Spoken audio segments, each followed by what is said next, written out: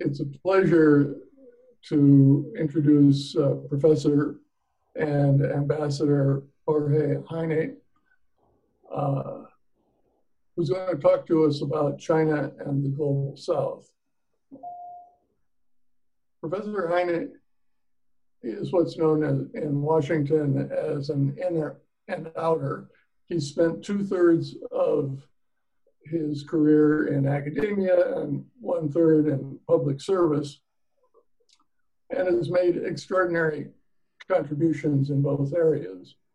On his academic side, he's the research professor at the Pardee School of Global Studies in Boston University. His specialties are international relations of the Global South, diplomacy, democracy promotion.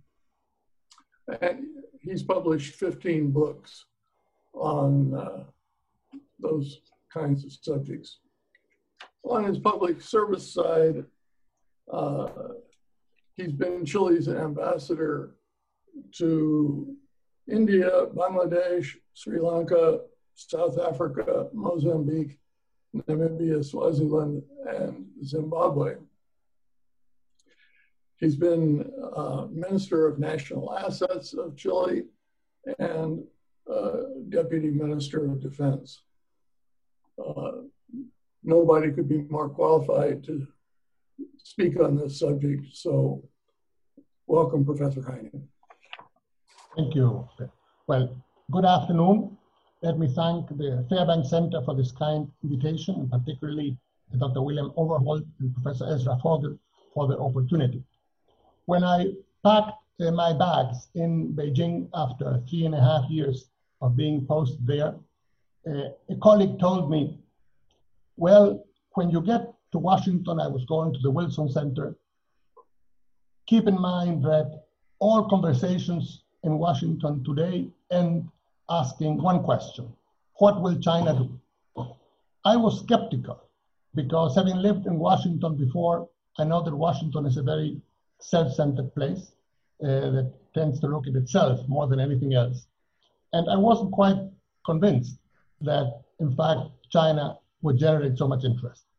But after spending 1.5 years in Washington from 2018 to 2019, I realized my Brazilian colleague was right. Everybody is concerned in Washington today with what will China do. So what is China up to? What I would like to do today is to answer that question by looking at one particular angle, and that is China and the Global South. Now, what is interesting here is that from the very beginning, that is when what we now know as the Global South and was earlier known as the Third World came into its own. Many people associate that with the Bandung Conference held in Indonesia in 1955, with leaders like Nehru, Nasser, Sukarno, that later would lead to the formal creation of the non-aligned movement in 1961 at the Belgrade Conference. At the time, of course, Zhou Enlai was there as well. And there was this ambivalent relationship between China and what was then known as the Third World. China was interested in, was willing to collaborate with, but did not want to become a full-fledged member of a movement like the non-aligned movement. And it's interesting, one might have imagined a different outcome of this. China and India were very close. Shortly before that, in 1954, they had agreed on the Panchil principles of foreign policy, common values in Chinese and Indian foreign policy, yet it didn't happen. And since then, China, to this day, uses the language of South-South cooperation, works closely on some issues with the G77 at the UN and with the NAM on some issues, but it is not part of the NAM or the G77. So that's one point I would like to underscore. Now, since then, of course, a lot of water is passed under the bridge, and in 2020, we're living in a very different world from the one of 1955. But what is important to keep in mind is that, if anything, in the course of the past 20 years in this century, China has made a renewed attempt to increase its links, its presence, its trade, its investment with the developing world, which means Asia, Africa, and Latin America. And what I would like to share with you today is my perspective as to what lies behind this, what is the dynamic, where is this leading to, and what are the particular foreign policy tools and objectives that China has deployed to develop these links. Now, the first point that is important to underscore that is that China always insists that it is still a developing country.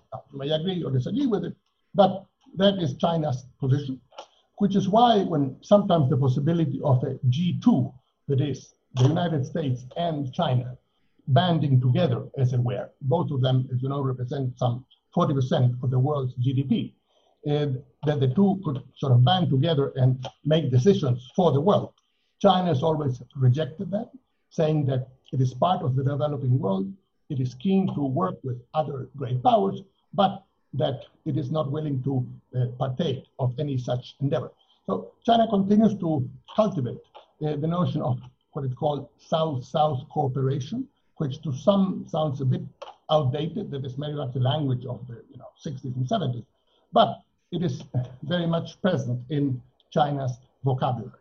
Now, what is the sort of centerpiece of the project that China has put on the table in as far as the Global South is concerned? Well, that is the BRI, the Belt and Road Initiative. As it happens, I arrived in Beijing for my posting in July of 2014. And that was shortly a few months after BRI had been mooted by President Xi. That was to become the centerpiece of Mr. Xi's foreign policy, and it is so to this day. And I remember at the time when I heard about it, read about it, talked about it with people, with government officials, scholars, journalists, there was a lot of skepticism. I myself was very skeptical. This was so grandiose, so ambitious. I mean, to recreate Eurasia, how much more ambitious can you get? To connect East Asia with Europe, to recreate the old Silk Road and make it into the new Silk Road. All of this sounded to a lot of people, including myself, like pie in the sky. These grandiose foreign policy proposals, which we have often heard about in other countries, and that in fact are a lot of smoke and mirrors, and that there isn't much behind it. The budgets were just vary from some of $1 trillion to $8 trillion. It was said that the project would go on until 2049 for the centennial of the Chinese Revolution. But everything was so grand that a lot of people were very skeptical, including myself. Now, 7 years have gone by since the BRI was launched. And a lot of scholars, a lot of observers, a lot of analysts would say that in fact, things are happening, that these projects that sounded like pie in the sky are being built. We have a lot of trains, among other things, running from China to Europe. We have immense projects in Asia, in Africa, that have come into being. Again, estimates vary, but some people say that maybe close to $1 trillion has already been spent in some of these projects. Now, it seems to me that beyond the sort of objective of recreating Eurasia first, and then expanding this to the rest of the world. By now, it's not just recreating Eurasia. In Chinese policy, the Americas have come to play a role in the BRI as well. And I think it's 19 countries in Latin America and the Caribbean that have signed so-called BRI MOUs, including my own country, Chile. So this is moving forward, and more than just recreating Eurasia, what I would submit to you is that it has become a development proposal for the world and for the global south. And it is a development proposal with its own particular features. What it entails is a somewhat different notion from what development is. Until now, the notion that in Latin America has been dominant, in fact, is the word development isn't used that much, is that progress is supposed to happen when you have macroeconomic stability, when you have low inflation, when the fiscal accounts are kept in order and the business climate is right, and then somehow development will take place on its own. Well, the Chinese proposal is somewhat different.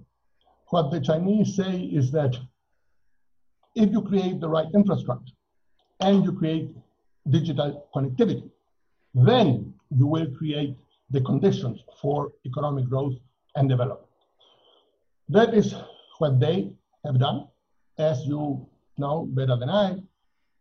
In China, for thousands of years, a big challenge for the emperor was how to connect this huge country, 8 million square kilometers, with some of the highest mountains in the world, some of the longest and deepest rivers in the world, how to connect it. Well, a lot of people would say that over the past 15 years, that is exactly what has happened in China. Through the bullet trains and through mobile telephony, China today is connected in a way that it wasn't in the past. And a lot of people would say that part of the high rate of growth that we have been seeing over the past few decades are related to this. Connectivity, good infrastructure acts as an important propellant of growth. So China is saying, this has worked for us. It should work also for you. Look at it, consider it. We are able to help you.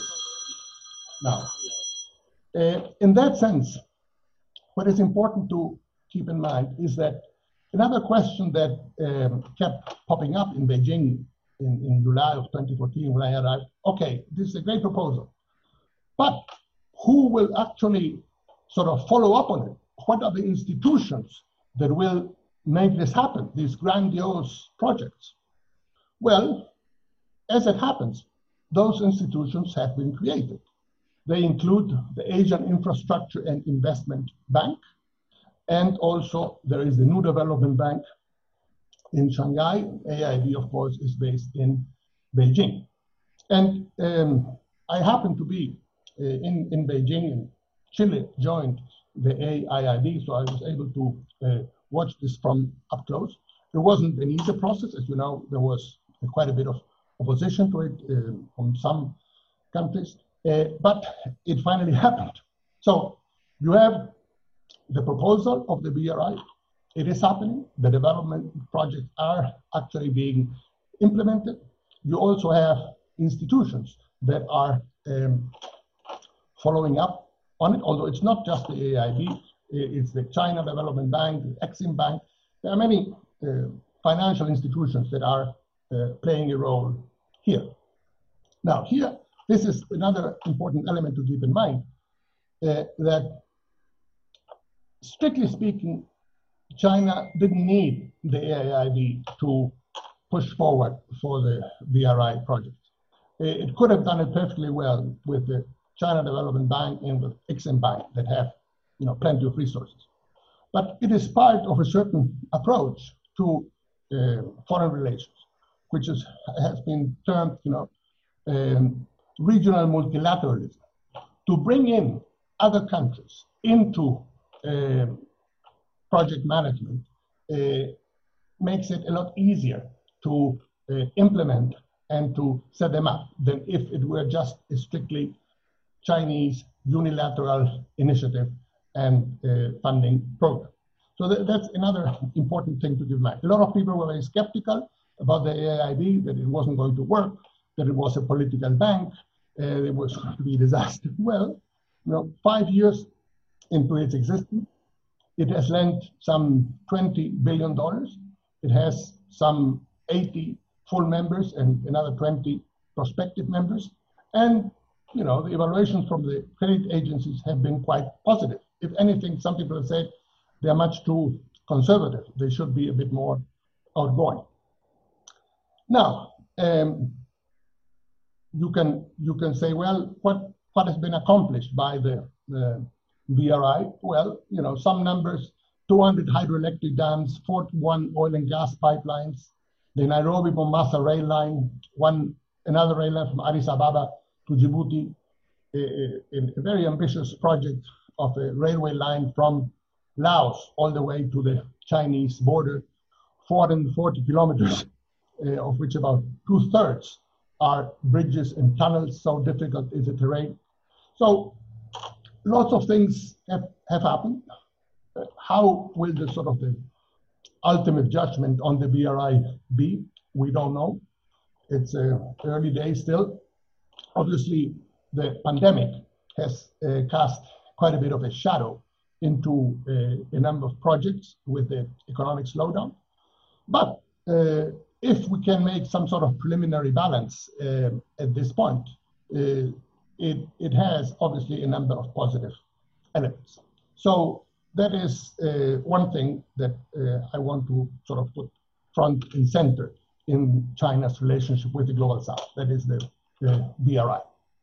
Now, let us look at specific areas in which China has developed a greater presence. And we shall look first at Latin America and then at Africa. The case of Latin America is obviously quite interesting and in some ways a bit surprising. You all know, of course, that Marco Polo, who was part of the what is known as the Old Silk Road, never reached Latin America, so it strikes some people as a bit odd that BRI should actually reach out to Latin America. Latin America is very far from China. My own country is probably the farthest country away from China in the world, anywhere. But the standard line that we hear is that Latin America is very marginal and quite irrelevant in the larger scheme of Chinese foreign policy. Now, this goes so far. There is a noted sinologist, Professor Kerry Brown, who in one of his books on Chinese foreign policy comments that President Xi Jinping has traveled so much that he has even visited such exotic countries as Chile. Now, what is interesting to note is that President Xi Jinping has in fact visited Chile 3 times. He did that as a president in 2016, a visit where I was present in Chile. He visited as vice president in 2011, and he visited early in 2001 when he was party secretary in one of the southern provinces of China. And he would have visited a 4th time for the APEC summit of November of 2019, which was ultimately suspended, and therefore he had to cancel his visit. So you ask yourself, well, how marginal is a region which deserves, as in the case of Xi Jinping? Xi Jinping has visited in the first 6 years of his presidency, has visited Latin America 5 times. He has visited 13 countries. Now, these 13 countries that he has visited means that he has visited more countries in 6 years than President Obama and President Trump have visited, both of them combined, in 11 years. So, though Latin America may not be central for Chinese foreign policy, it deserves a modest measure of attention, as shown in the visits that I have just mentioned. Now, this process has gone hand in hand with a very strong growth in trade and investment from China in Latin America.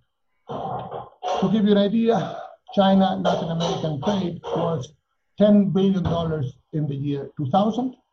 By 2018, it reached $307 billion. That is a 30-fold increase.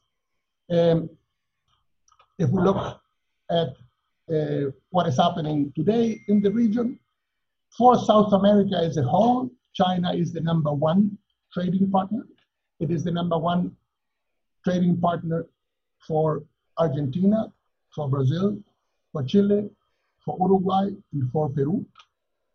Chile exports 2.5 times as much to China, its #1 trading partner, as it does to the United States, which is its #2 trading partner.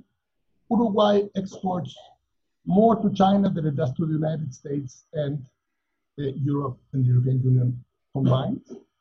So there's been a veritable explosion of trade. And from the year 2010 onwards, there's also been a considerable increase in investment, both in FDI and in finance flows to Latin America. So China has become a very important partner for Latin America these days, and it is something that cannot be ignored. There's been a movement there from the initial major investment that was in commodities, basically in oil, in copper, in iron ore, on the part of Chinese companies, to an increasing interest by China to invest in infrastructure and in energy. One of the big problems in Latin America is the relative lack of investment in infrastructure. And this means that Latin America invests only 2.5% of its GDP in infrastructure, which compares to about 8% that is invested by countries in East Asia. And there's enormous potential, the way I see it, and this is something that I tried to develop when I was in Beijing, for major investment in the development of Latin American infrastructure. For example, corridors between Argentina and Chile that will be able to bring goods from the Atlantic side towards the Pacific, and then on to China and to the rest of Asia. This is something that could be developed with the AIIB and other financial entities. It hasn't quite taken off, but it's something that can come into its own. The basic point I'm trying to make is that China, from its initial strict focus on commodities has in the region, has also now branched out into other areas, and that seems to me offers significant possibilities of working together. Now, another region of the world where China has developed a major presence is Africa. With Africa, China has more long-standing ties than with Latin America. They go back all the way to the 60s. Some of you may remember the Zambia-Tanzania railway project that was very important. Africa, of course, is less developed than Latin America, and therefore has even greater infrastructure needs. And there has been thus a considerable room for Chinese projects in developing African infrastructure. I mentioned earlier the big railway projects in Kenya and in Ethiopia. Others may follow up on that. According to one American Enterprise Institute study, China has invested $2 trillion in Africa since 2005. Afro-Chinese trade reached $215 billion in 2014, though it dropped to $185 billion in 2018. One country where China has put a lot of its chips is Ethiopia. And Ethiopia, of course, has done extremely well economically in the past decade, some years growing at 2 digits. So there's an interesting example there of China being able to actually make a difference in the development of Africa. Huawei, the telecom company, has a presence in 23 African countries, and it has done very well. So it is not just state-owned enterprise, but private Chinese companies have also done very well. Now, there's a whole rhetoric that has gone with it, criticizing China of what is sometimes referred to as neocolonialism. I must say, I don't quite buy that. When I was ambassador in South Africa, I was cross-accredited to Mozambique. And once visiting Maputo, I was shown a high-rise that was totally empty. And I asked, why is that high-rise empty? And I was told, well, in 1975, when the Portuguese left, they decided to fill up the elevator shafts of the building so that it couldn't be used once they left. But that is colonialism to me in its purest expression. The notion that building railways, no railway had been built in Kenya in 100 years, that building railways and developing digital connectivity throughout the African continent is some sort of expression of neocolonialism, strikes me as really quite inappropriate and wrong-headed. Now, in those terms, looking at what has happened in Latin America and what has happened in Africa, there are two issues that have come to the fore and that have received quite a bit of attention in the media and from scholars. And one of them is that this would be essentially what has been called death trap diplomacy. That what China is doing is trying to ensnare countries in the global south with easy money, and then go and take over their assets. And this has become part of the discourse on China and what is China up to. And this would be the case, it is argued, both in Africa, in Latin America, and elsewhere.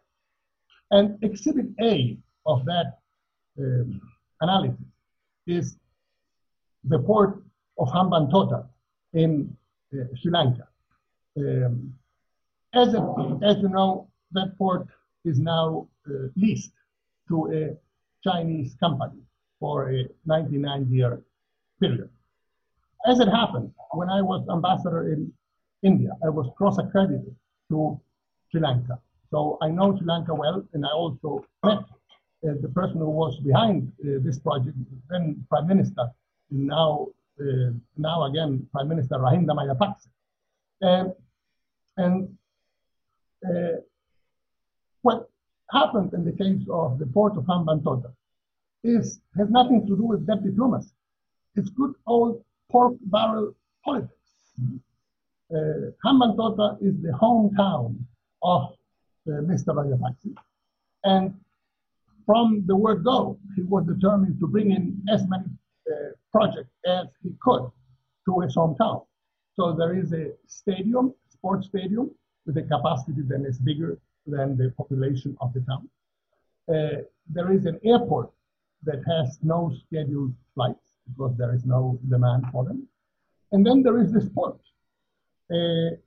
for which Mr. Rajapaksa demanded more and more Chinese financing until at some point it simply, Sri Lanka wasn't able to pay it. There was a change of government in 2015, and the new government decided as a way out of this debts to lease the port for $1.4 billion, and with that money pay part of those debts.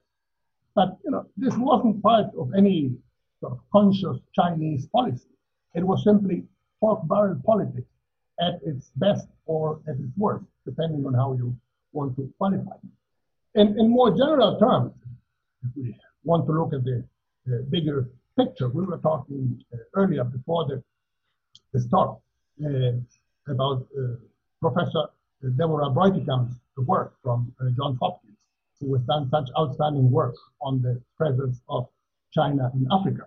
And in her work, also in a recent study by the Rhodium Group and another study by the Lowy Institute of Australia, who have looked at these accusations of debt trap diplomacy. The term was originally coined by an Indian analyst, Brahma Chilani, of the Center for Policy Studies in Delhi, whom I know. And they have concluded there is no basis for it. That, in fact, obviously, when there are problems, if they are bound to be, given the enormous quantity of projects in which China is involved worldwide, in most, not all cases, China is willing to renegotiate the debt, to kick the can down the road, to look for solutions. Rarely, the one case is Hambantota, and as I was saying earlier, there is a good explanation as to why Hambantota ended up in a 99-year lease for a Chinese company. And from a strictly conceptual point of view, it seems to me it's also important to keep in mind that it doesn't make any sense. Diplomacy is about, as Bismarck famously said, it's about the art of making friends abroad. The notion that you engage in diplomatic practice, lending money to countries so that you can take over their assets, it's not exactly a recipe for making friends. It's a recipe for making enemies, if anything. So from a strictly conceptual point of view, it doesn't make any sense either. And a former colleague of mine at the Wilson Center, now teaches at George Washington University in DC, Stephen Kaplan, he has written some fine pieces on what he calls patient capital. He makes the argument that Chinese companies, and both state-owned and private companies, have a much longer time horizon than Western companies. They are willing to invest and wait for their return on investment over a much longer time span than Western companies. And it seems to me it is important to keep that in mind, rather than, this seems to me somewhat oxymoronic notion of debt diplomacy. Now, if that has been one set of criticism, there's another set of criticism.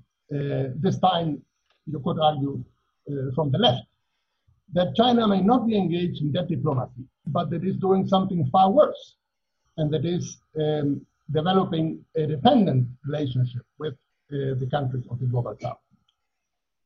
You may or may not recall something called dependency theory. Dependency theory was all the rage in the 60s and 70s. In developing studies, at some point it became a very dominant paradigm. It was developed originally in Latin America by scholars like Fernando Henrique Cardoso, who was later president of Brazil, and others. And what it argued essentially was that Latin America's underdevelopment was largely caused by the type of external linkages it had developed with the United States and with Europe. And that was something that made it basically impossible for the region to develop. And that theory became extremely powerful and popular, and was also applied elsewhere around the world until in the 1990s, basically, with the development of and the growth of the so-called Asian tigers, the theory became discredited and basically forgotten. Now, what some scholars are doing nowadays is they are resurrecting this and are applying it to the relationship between China and Latin America. And there's one important book that has recently been published. We were talking earlier about it by a noted scholar from Brown University, Barbara Stallings. The book title is Dependency in the 21st Century, The Political Economy of China-Latin American Relations. And the argument, I'm simplifying, of course, but the argument is that China has come to play a role that is comparable to the United States once in undermining development. It's a sophisticated analysis that distinguishes markets, leverage, linkage as mechanisms that generate dependency. And sort of the gist of the argument is that Chinese demand for Latin American raw materials has promoted de-industrialization. And that therefore, the relationship with China has had a negative effect, has had a deleterious effect on Latin America. Now, my problem with that is that, yes, Latin America has been deindustrializing, and it has been stuck in the middle income trap for far too long. Things are not well in the region. We had some major social uprisings last year, partly as a result of that situation. Today, the region, as you may or may not know, is the one that is most severely affected by the pandemic, with 8% of the world's population. Latin America has 30% of the world's deaths from the pandemic, 4 times what it should. It is projected that Latin America will have a negative growth of 9% this year, which is the biggest drop for any region, any developing region, and perhaps, depending on what happens in Europe, any region in the world. So things are not well in Latin America. Now, the question is, should we blame China for it because China has become such an important partner? I don't buy that. What happened is that during what is my colleague here at BU, Kevin Gallagher, refers to as the China boom from 2003 to 2013, Latin America did very well, growing at 4 or 5% a year, being able to overcome the 2008-2009 financial crisis much better than it did previous financial crisis. And many good things happened in that period. But one thing that didn't happen was that Latin America did not invest more. It did very well in this commodities boom, but instead of saving for a rainy day and or investing in industry, greater manufacturing capacity, it didn't do that. The investment rate in the 90s was around 18% of GDP. In the first decade of the new decade, it was 19%. So basically, it stayed the same. There's a reason for it. The reason is very simple. Among Latin American economists, the word industrial policy is a no-no. It isn't used. You're not supposed to pick winners, as the expression goes. So the notion that somehow these rents that came in from China could have been deployed to promote greater industrialization, greater manufacturing capacity, add more value to the Latin American commodities, was simply not taken into account, not considered. My argument is that to blame China for that, it doesn't make any sense. These are policies that are made by the Latin American governments themselves.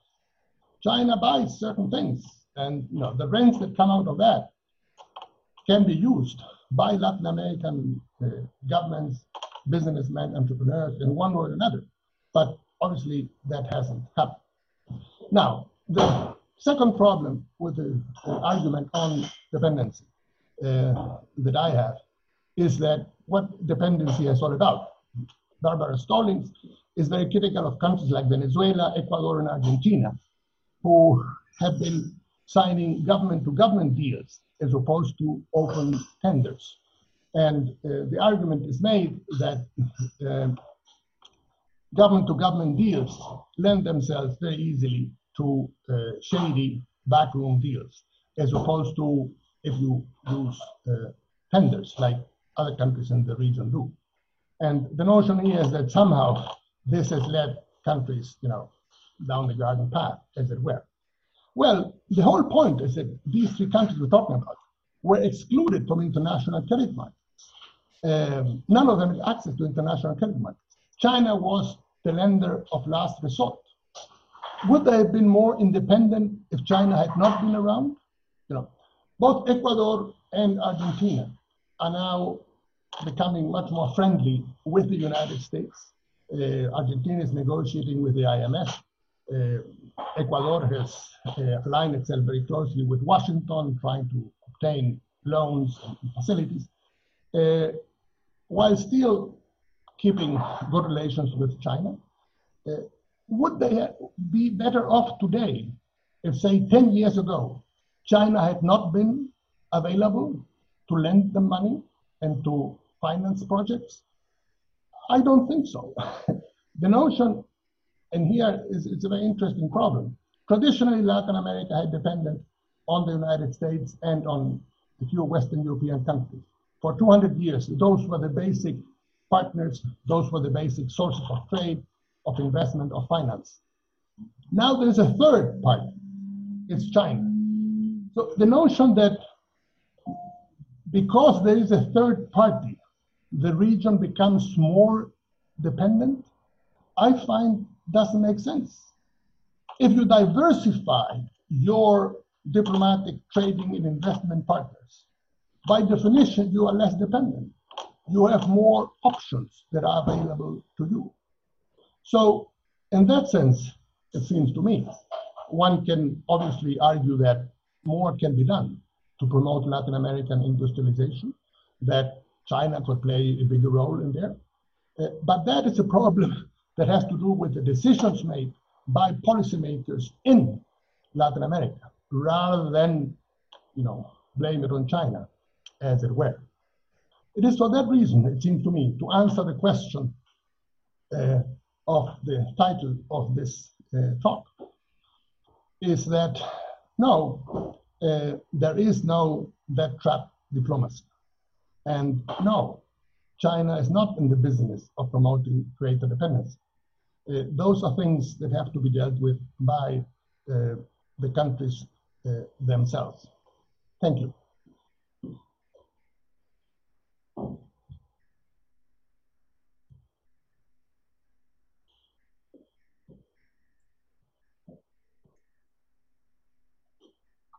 While we're waiting for Ezra and Bill to come back on here, I just want to say, for those of you who want to submit questions, please do so in the Q&A tab below. If you want to submit anonymously, you may do so. I think there's an anonymous submission option. If not, please identify your name and your affiliation. Thanks.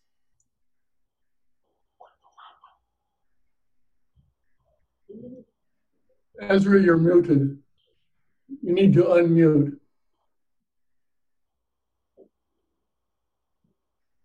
There we go. There you are. Okay, now you can hear me? Yes.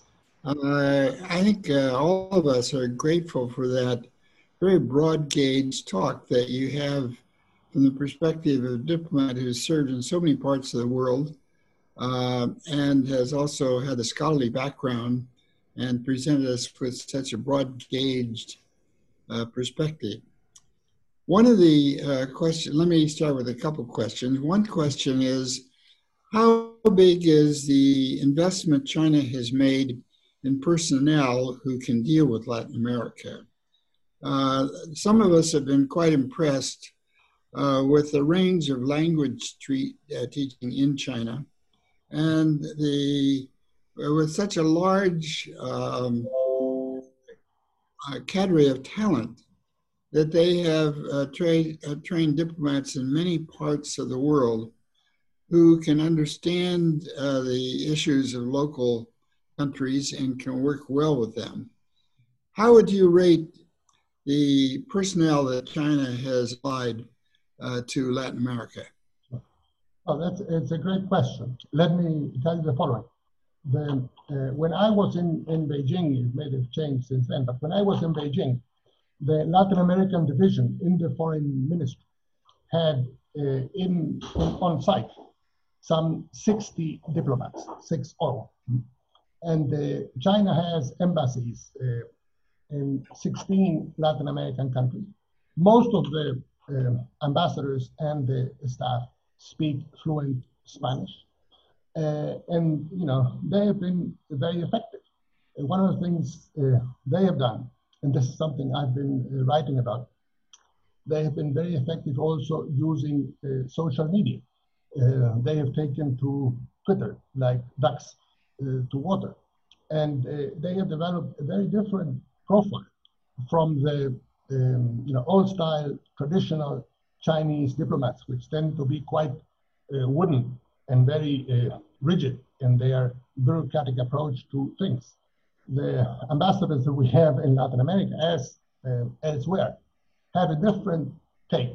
They engage the media very actively and have a very lively public presence, which has made, in my judgment, quite a difference.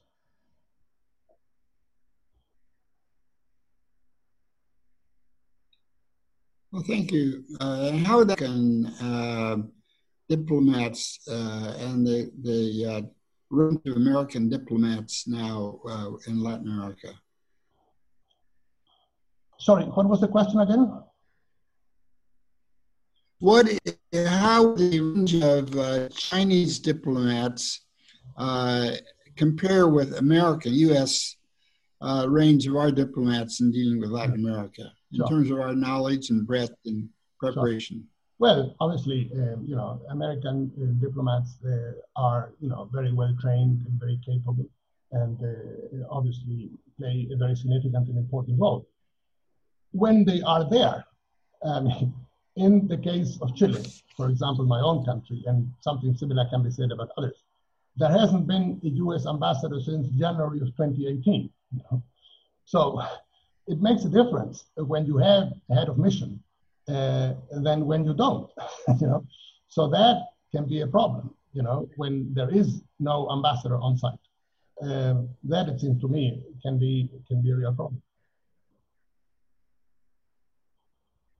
Another issue that the United States, of course, is very concerned about is whether some of these commercial relationships will begin to have a national security role, both in terms of the high technology and in terms of the port facilities. There's a new report that just came out from the Asia Society, Danny Russell is the author, said that when ports are built in various countries around the world, there is room for most of those ports. It has not yet moved in that direction in many ports, but it has built the basis so that it could develop a larger role in national security. And that's something that Americans, of course, now very concerned about China's national security activities in the South China Sea, can see potential for expanding into Latin America and Africa as well as the BRI. What's your take on whether there are any signs in Latin America that China is beginning to use its contacts, or at least lay the basis, so that it can play a larger national security role? Well, there is a base in southern Argentina, which, it's a Chinese base, and they do their radars, they monitor space, and undertake all sorts of sky watching activities. That has, generated some controversy as to what its ultimate objectives are. And, so that is one question. But the broader point, it seems to me, though, obviously you can say, anything can ultimately have national security. TikTok can have national security implications. I was in Washington when the question of the subways, the possibility that a Chinese company would participate in a tender for building subway cars for Washington Metro, and that was considered a great danger. Why would you want to spy on people using subway cars instead of telephones or computers? Something is somewhat beyond me. So in a sense, it seems to me anything can be developed into a national security threat. My point is that China is a big trading nation. Latin American countries are big traders. We depend on our exports. The growth right now is in China. I was just looking at the numbers. In the case of Chile, in the first 8 months of this year, exports to China grew by 9% year on year. They fell in 2 digits to the United States, to Japan, to the EU. So even after the pandemic, when we are over it, and right now, the growth that is taking place is in China.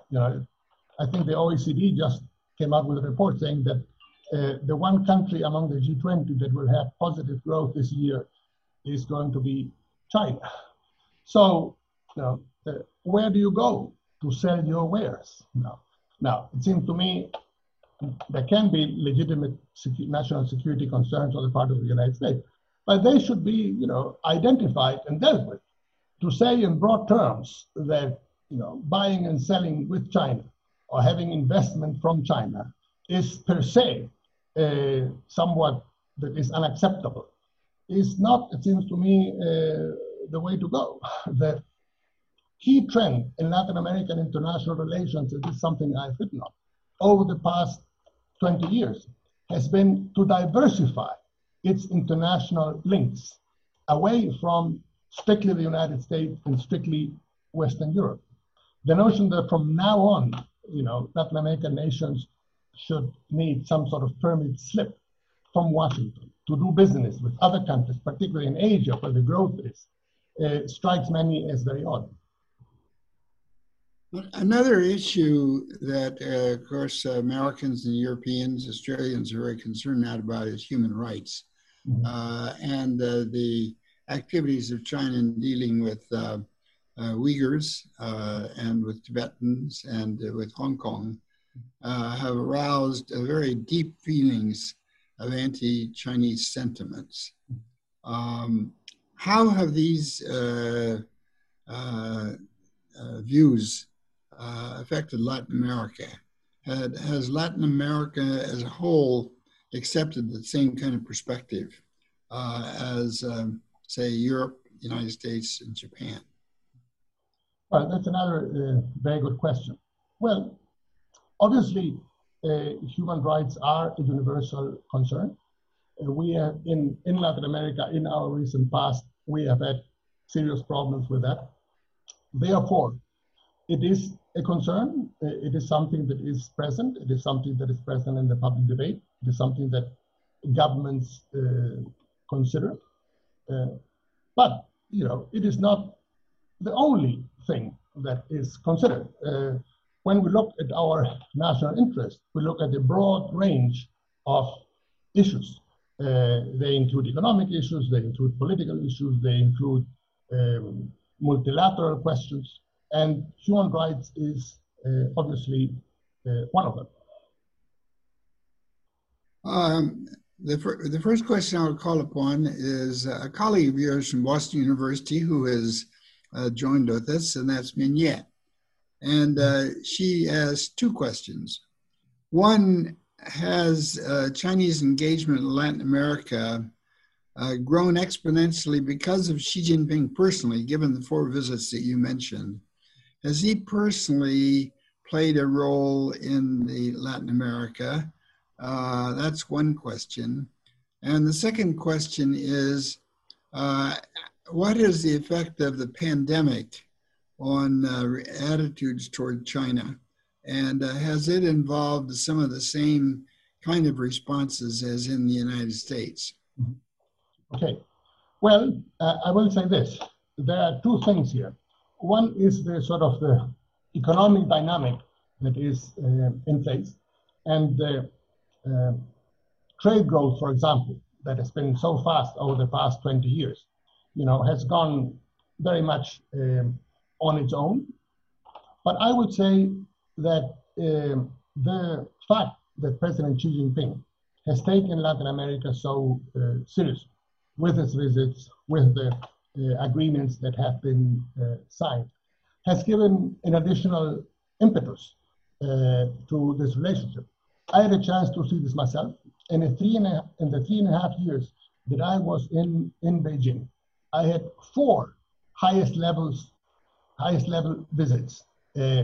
2 from President Bachelet to China, 1 by President Xi to Chile, and 1 by Prime Minister Li Keqiang to Chile. You sign agreements, and obviously these visits give an important impetus to the relationship. In the case of Chile, for example, we upgraded the FTA that had been signed in 2005 to a sort of FTA 2.0. Chile also joined the Asian Investment and Infrastructure Bank. Chile became the lead exporter of fruit to China, believe it or not. So lots of things happened because of the sort of economic trends, as it were, but also because of the impetus given by the leadership. And so in that sense, it seems to me that President Xi has played an important role in putting Latin America not front and center, but giving it a not insignificant role in Chinese foreign policy. And that obviously has an effect. On the question of the pandemic, yes, obviously in Latin America, people were upset about the emergence of the virus, or the fact that China couldn't contain it in Wuhan, and the fact that it reached the whole world. Obviously, that did not go down well at all. And I've already mentioned how serious and tremendously deleterious effect the pandemic has had in Latin America. That said, at the same time, my own perspective is that people in Chile and also elsewhere are impressed by 2 things. One is by the way China has managed to contain the pandemic once it erupted, and how it has managed to contain the effects within China as compared to many other countries that haven't. And 2, with what is known as mask diplomacy, the way China has engaged countries in the region to provide medical devices and all sorts of things to help the countries deal with the pandemic. In July, there was a very interesting meeting between Foreign Minister Wang Yi, held virtually, and a dozen Latin American foreign ministers, led by the Mexican foreign minister, who is heading CELAC, the Community of Latin American Caribbean States, to look at ways in which China can cooperate in fighting the pandemic in Latin America. There was a commitment by China of $1 billion in that regard. So things are happening, and as a result of that, the image that China has in this moment in Latin America has improved from what it was in January and February.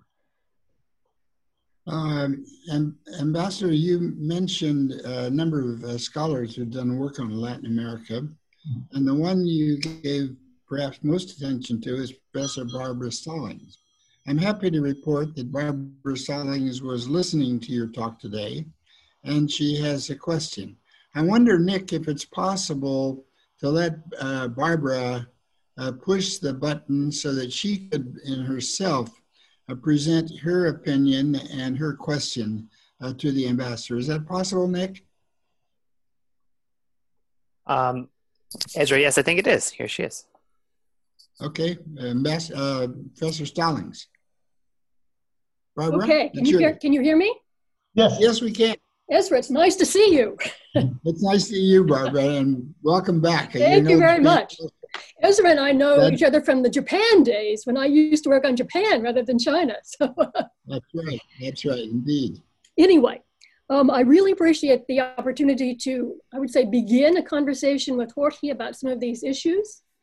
Somehow we're always in different parts of the world, so we have to do it by Zoom, but I hope that we can continue this discussion. So let me just put a few ideas on the table, and I'm sure that he will want to get back to counter some of them. The first thing I would say is that there are two, this is going back to the 60s and 70s, there are really two versions of dependency theory. One is a quite unsophisticated version, which essentially says that external forces determine what goes on in developing countries. And they even invented the phrase that the development of underdevelopment. But there was a much more sophisticated version associated with the name of Fernando Henrique Cardoso, which said, yes, external forces are important, but the important thing is to understand the relationship between external and internal forces, internal forces, economic and political.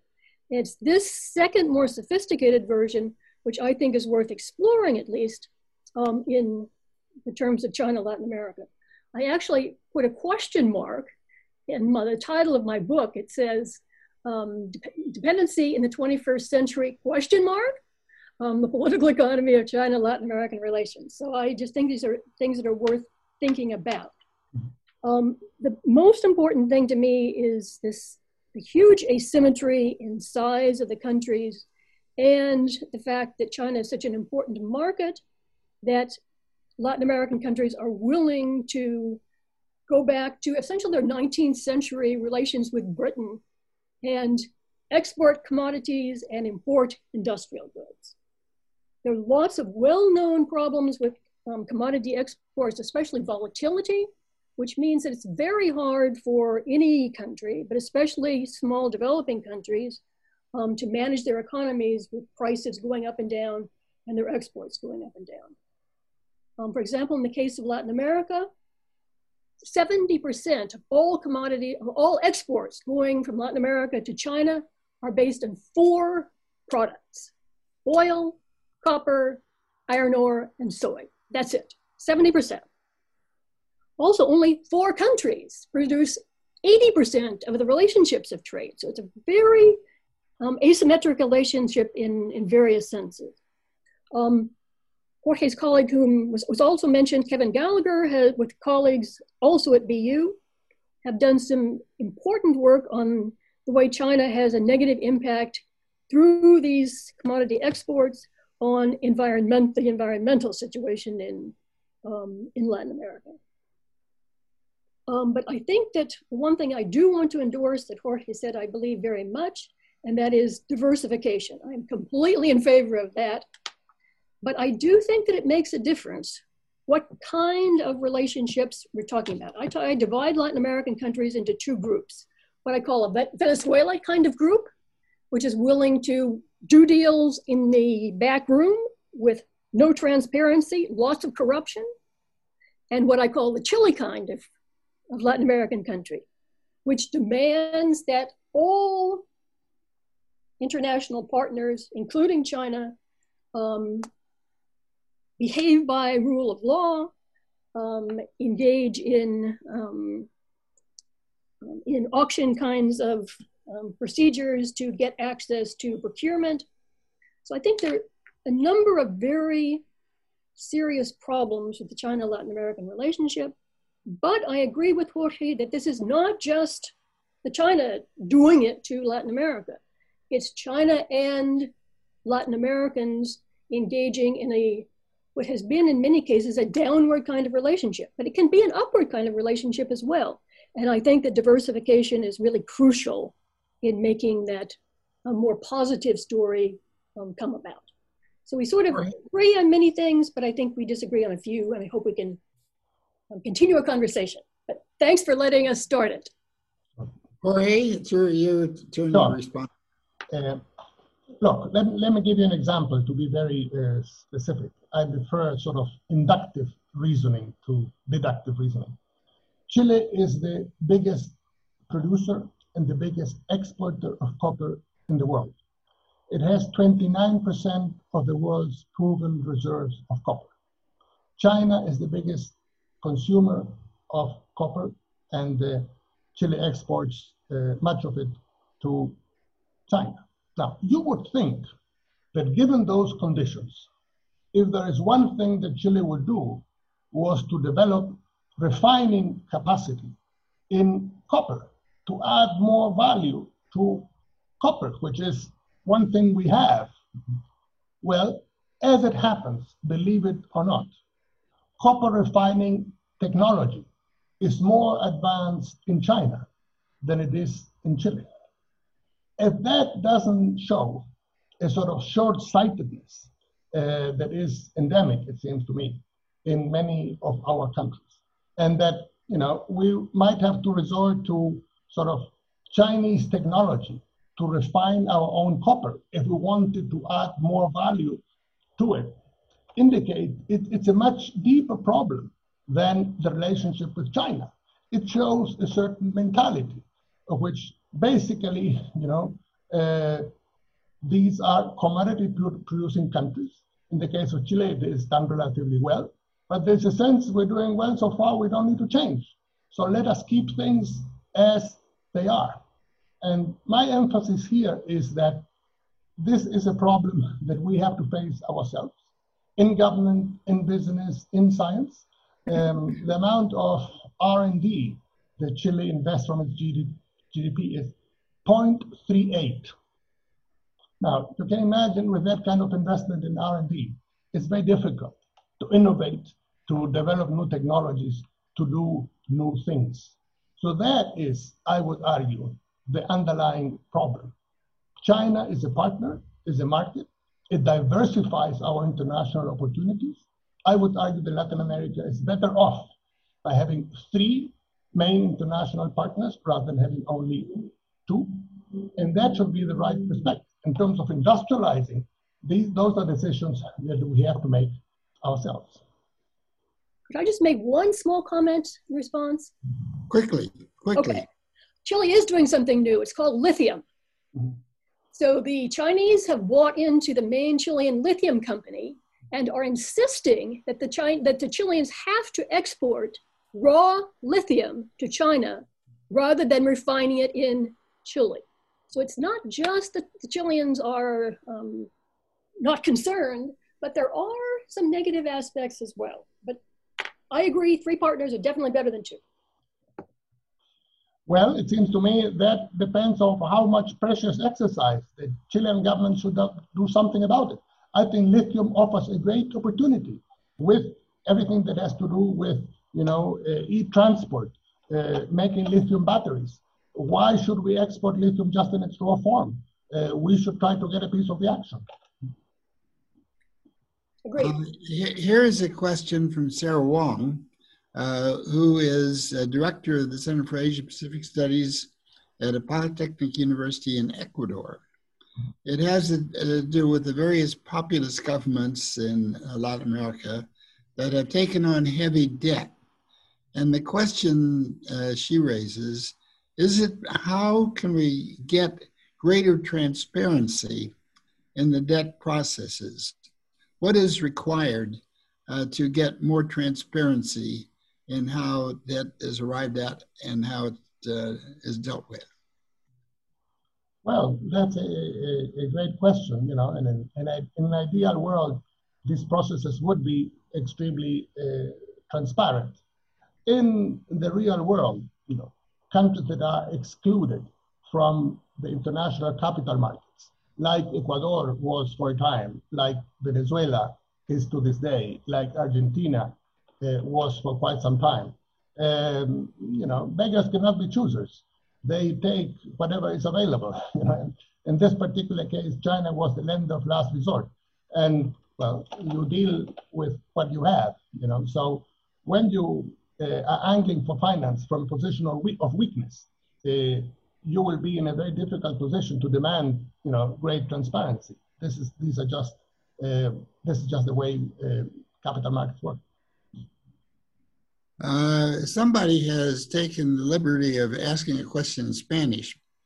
My Spanish is not very good, but let me try to read the question from Philippe Friedman, see if you can understand my terrible Spanish. ¿Por qué los empresarios argentinos en el cine pueden competir con la industria subsidiada por China? I couldn't quite make out the question, sorry. Ezra, we can translate it for you. Okay. So the question was, let me just double. I'm sorry, I lost it. It was, why would entrepreneurs invest in Latin America if they're not able to compete with industries subsidized by China? Well, that is a very broad question. One would have to look at, which industries are subsidized by China, which are not. I would say that, the Latin American middle income trap in which we find ourselves and have found ourselves for a long time, it's about time we did something about it. That means developing our own R&D and innovation capacity. A lot of people have commented on this. Countries like the Scandinavian countries, like Australia and New Zealand, they've managed to build up high-income economies from economies that were initially based on natural resources and commodities. And it seems to me there's no reason, whatever Chinese companies put on the market, that our countries cannot do the same. The reason that isn't happening is because, some very self-conscious decisions have been made not to apply industrial policy, quote unquote, because it is considered a dirty word. And, actions have consequences.